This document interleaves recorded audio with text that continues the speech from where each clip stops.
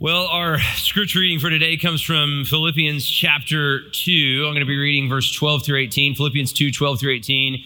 Going to be turning there. Of course, throughout this series, we've been talking about pursuing Atlanta, but looking at this letter to the Philippian church that, of course, Paul wrote under the inspiration of the Holy Spirit of God. And therefore, these words come to us with the same kind of authority as if Jesus himself were speaking. So let's hear together the word of Christ. Philippians 2, 12 through 18. Therefore, my beloved, as you have always obeyed, so now, not only as in my presence, but much more in my absence, work out your own salvation with fear and trembling, for it is God who works in you, both to will and to work for his good pleasure.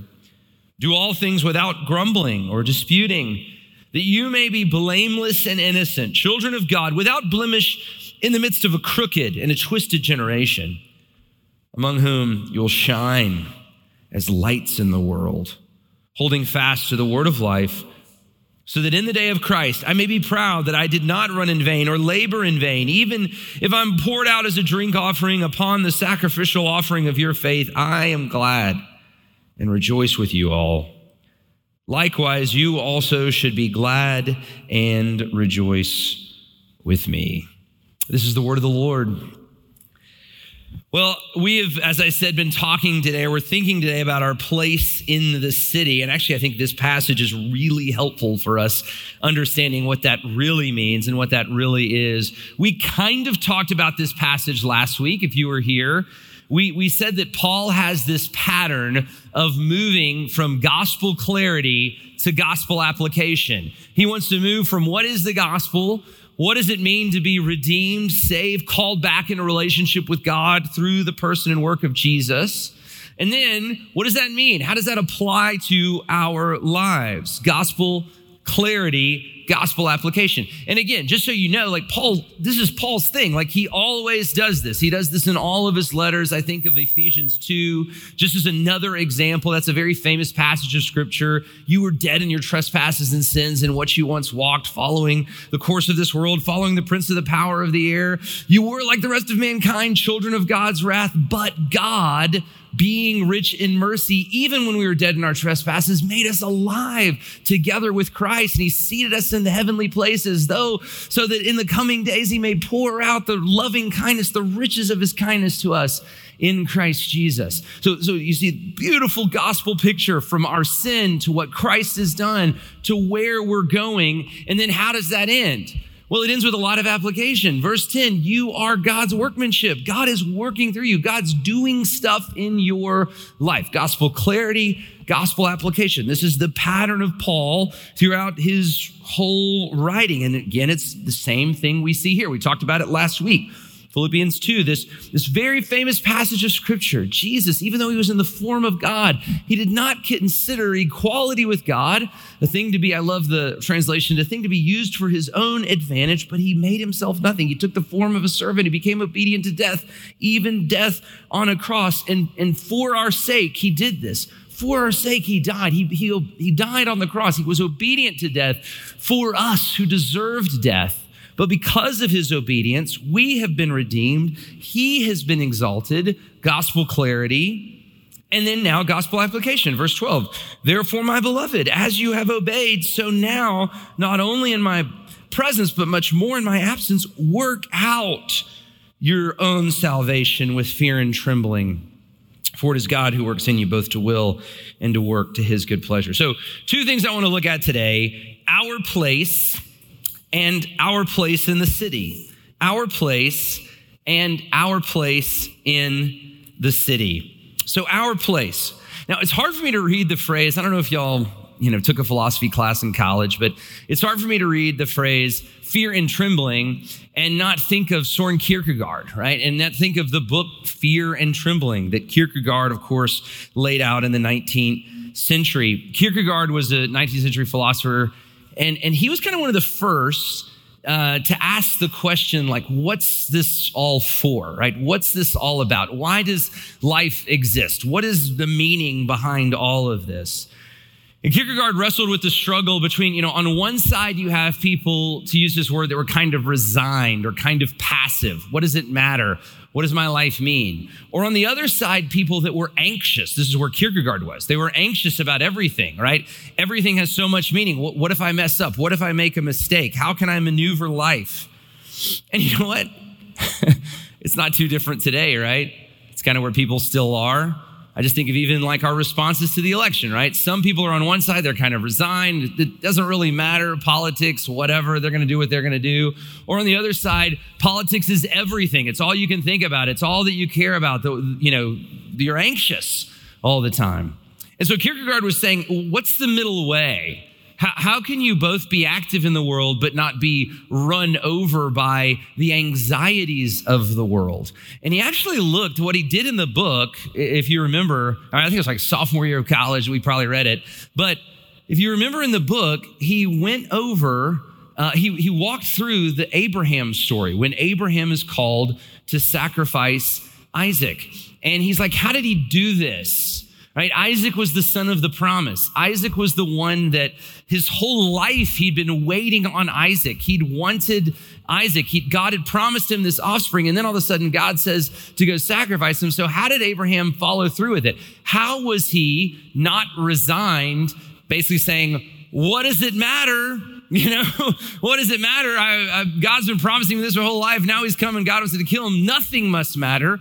Or on the other side, totally anxious and nervous and unable to carry about that. That's not, Abraham finds the third way. Abraham finds the middle of that where he obviously is hurt and maybe even somewhat confused by this, but he carries out God's will. And basically Kierkegaard's conclusion is faith.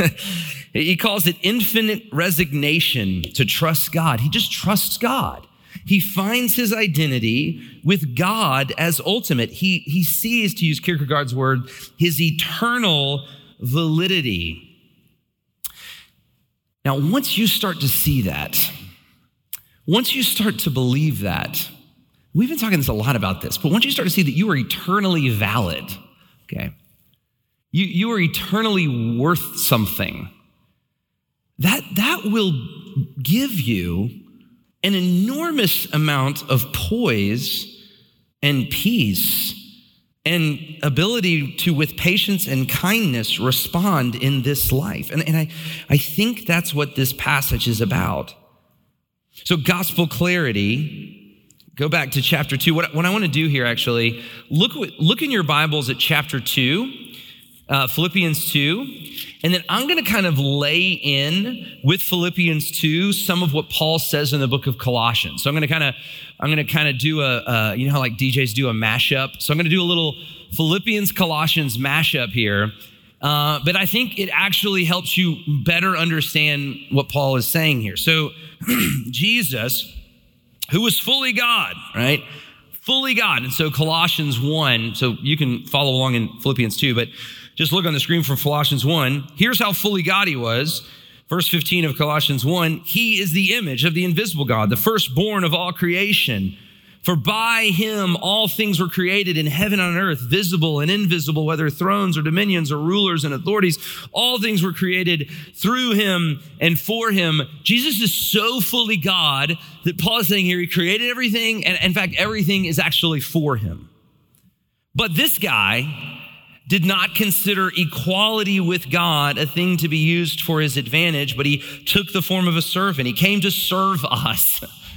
He humbled himself before God and before man. He took on our sin, dying in our place, and overcame our sin in his death and overcame death in his resurrection. And as Philippians 2 said, he now has the greatest name, the name that is above every name.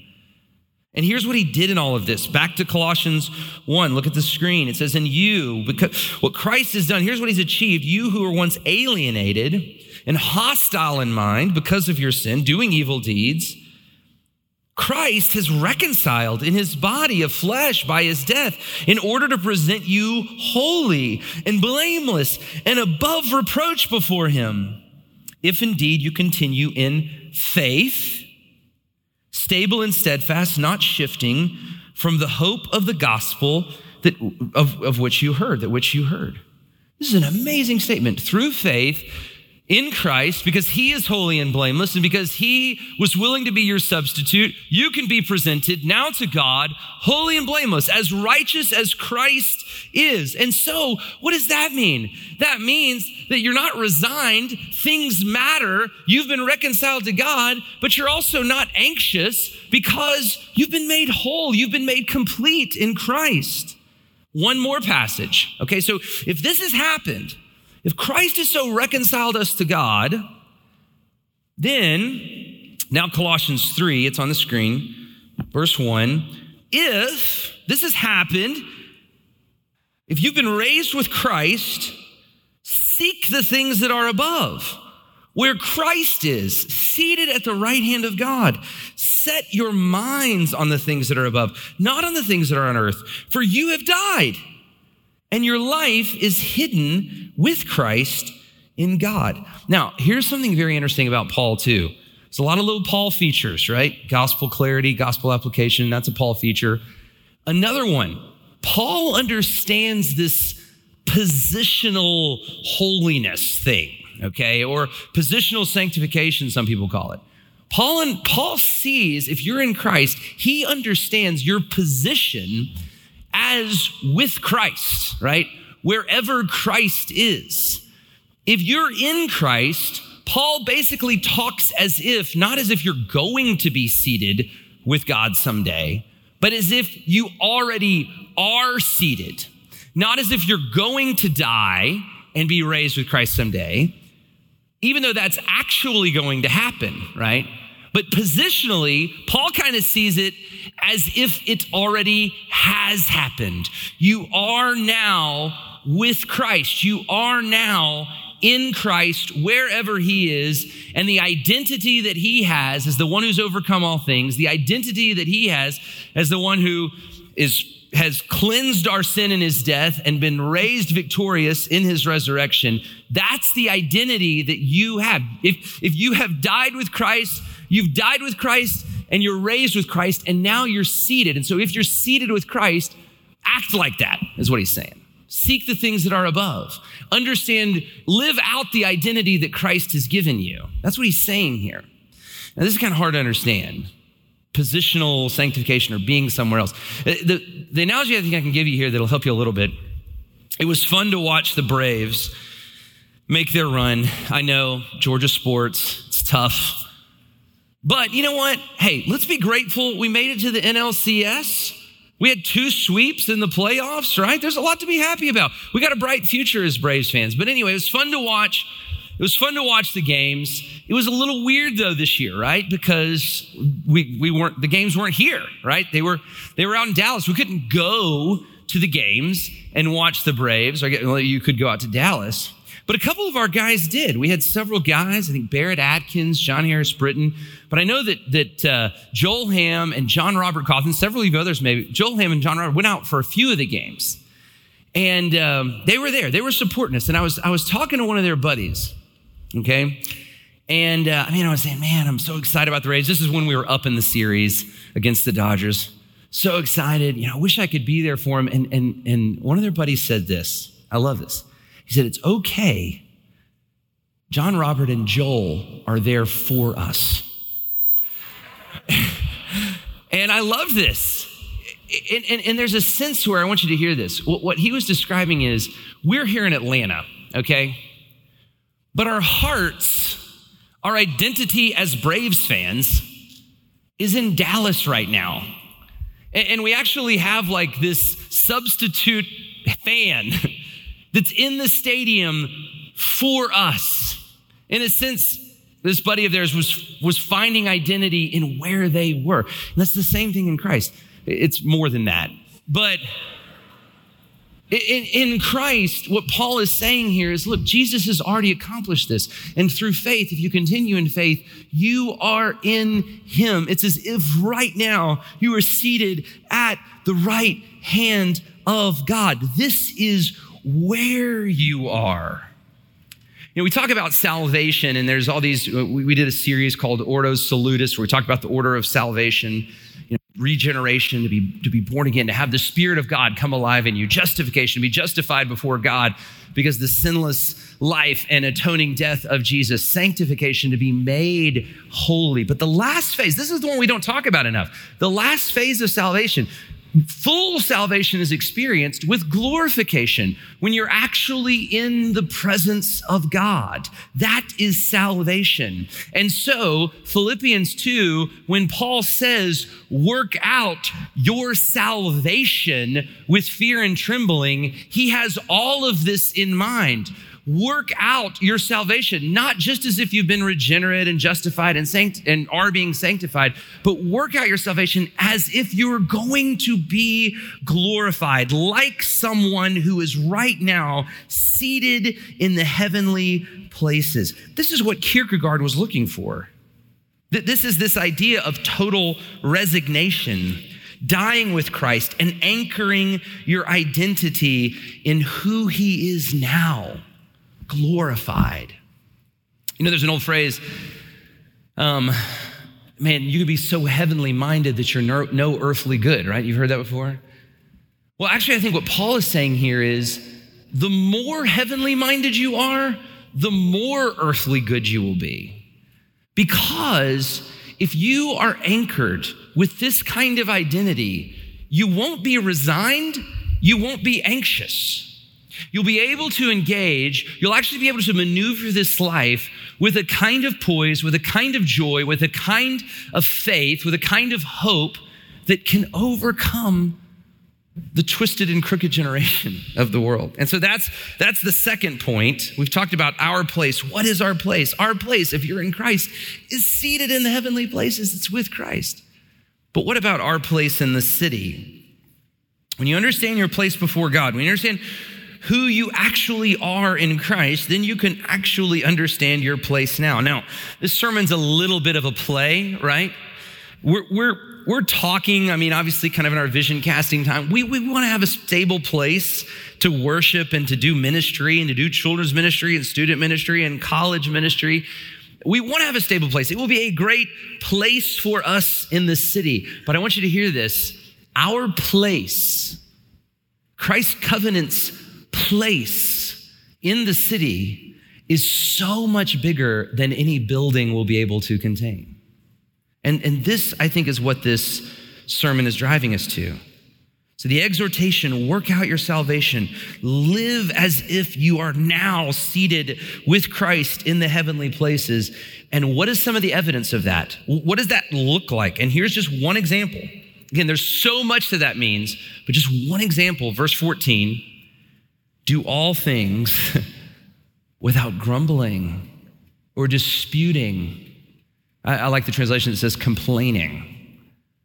Don't do all things without grumbling or complaining. If you're seated with Christ in the heavenly places, you can actually live this life now without grumbling, without complaining. Do what you're supposed to do and don't complain about it. Now, this could manifest itself in a number of situations, right? So I'll just give you a few practical ones.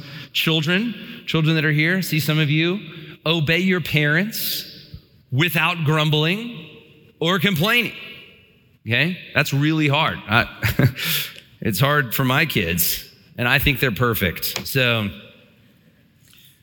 go to work, go do your work, go do the work that you have without grumbling or complaining. Honor the authorities that are in your life, your boss, teachers, without grumbling or complaining.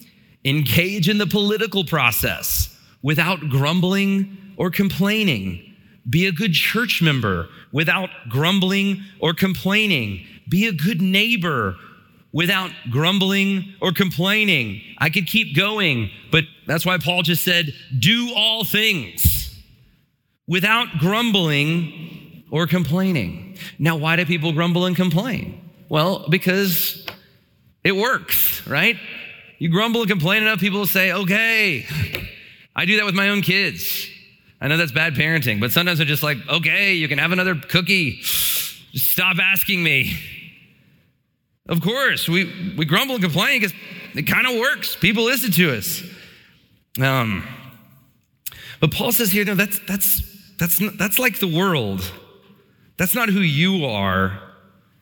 Do all things without grumbling, complaining, that you may be blameless and innocent, children of God. See where he's going at here? See the identity piece?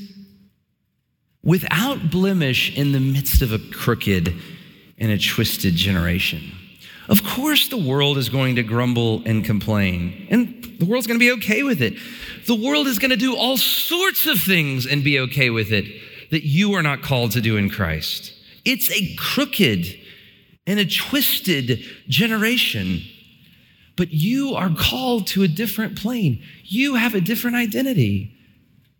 You live among a people who are getting their identity, as we talked about last week, from their work or their status or their wealth or their money or how much people like them or their relationship or whatever it is. But you are the kind of people in Christ who are seated with God in the heavenly places. You are the kind of people in Christ who have an eternal validity, an eternal value with God in Christ.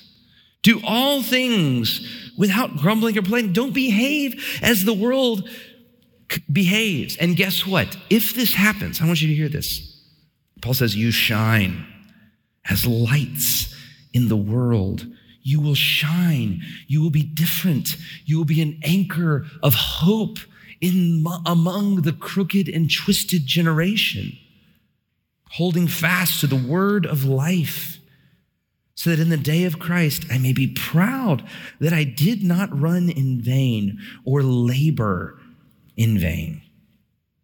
Now, we talk a lot about the gathered church and the scattered church. And I talk a lot about this because I want you to understand this. The gathered church and the scattered church. You are no less the church when you are scattered than you are when you are gathered.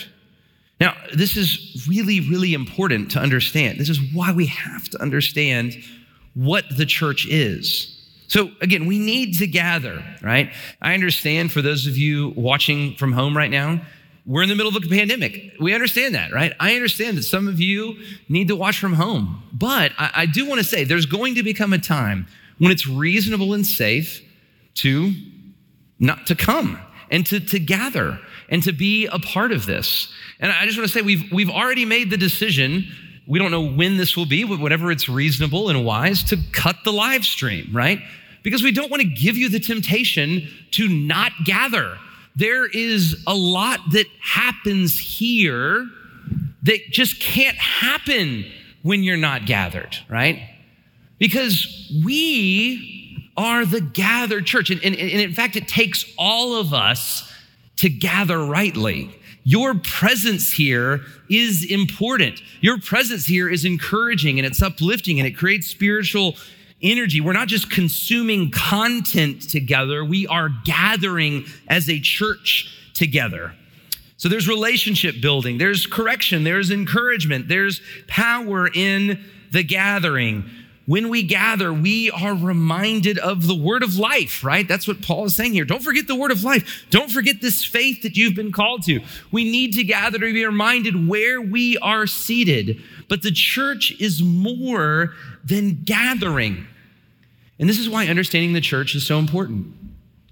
If all the church was a gathering, if all the church was something that you attend, then the church only has power on Sunday mornings at 9 and 11, right? That's all the church is, and it only has power when the church is gathered. The gathering is important, but the church is more than that. If the church was only a building, then it only has power in one address, at one place, at one time. If the church is only streamed content, then it only has as much authority as the consumer wants to give it. But if the church, like we see in the New Testament, is the people of God who both gather and also scatter, there is enormous power in that. The church is the church when it gathers, but it's also the church when it scatters. And you know what? The New Testament uses all these really cool metaphors to talk about who you are, who we are. So this one, what's the metaphor here? Light. You, when you scatter, in the crooked and twisted generation, you are light. That's awesome to think about. You ever in darkness and it's dark and you can't see and then a light comes on? Even last night, I was walking down this dark driveway, we were at the marriage retreat and I was heading out and it's a long, dark driveway. And I started getting a little scared. And then I turned on my iPhone flashlight. I felt great, right? That's who you are. It's something that can pierce, a little light can pierce a lot of darkness. That's who you are in this crooked and a twisted generation. I love some of the other language that the New Testament uses when it talks about you. You know who you are? You're priests. Isn't that awesome? You're priests. You are called in Christ to go priest for the world. You know what a priest does? A priest intervenes. A priest intercedes for a people to God. You are the people that, all those people that live around you, all those people that work with you, all those people that that don't know the Lord, God's called you to priest for them, to intercede for them, to appeal to God for their sake. You are the living temple. I love this illustration. The temple, the place where heaven and earth comes together, the dwelling place of God. That's who you are. When you scatter, you are a living stone of the temple of God scattered throughout our city. You are ambassadors. You know what an ambassador is? An ambassador is a citizen of one country, and in that country comes all of his or her wealth and identity and culture and language and security and protection. All the things that citizen needs comes from his or her home country. But an ambassador is sent to another country where they can work in that country for the good of that country and for the good of your country. And they don't need to take anything from that country because they're here. Their identity is over here. That's who you are in Christ. You're an ambassador as you scatter. Ambassador, temple, priest, light. That's who you are. We want a building. Man, it'd be great to have a building. It'd be great to not have to set up chairs. It'd be great to have a children's space that doesn't smell like bourbon. It'd be great to have, all these things. Of course we want that. And that will be a really good tool for us to gather well if the Lord provides it. But listen, our place in the city is so much bigger than that. You are our place in the city. You, the light, the priest, the ambassador, the temple. We are a people who gather. Yes, we need to gather. If we don't gather, we'll forget where we're seated. We'll forget the word of truth. Our faith will grow weak. But we're also people who scatter. And we scatter to be light. Light is different than the darkness. We scatter to be ambassadors. Ambassadors are different than the citizens of the country that they serve.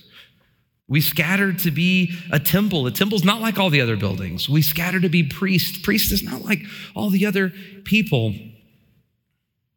You may say, how could we do this? How could we be so different?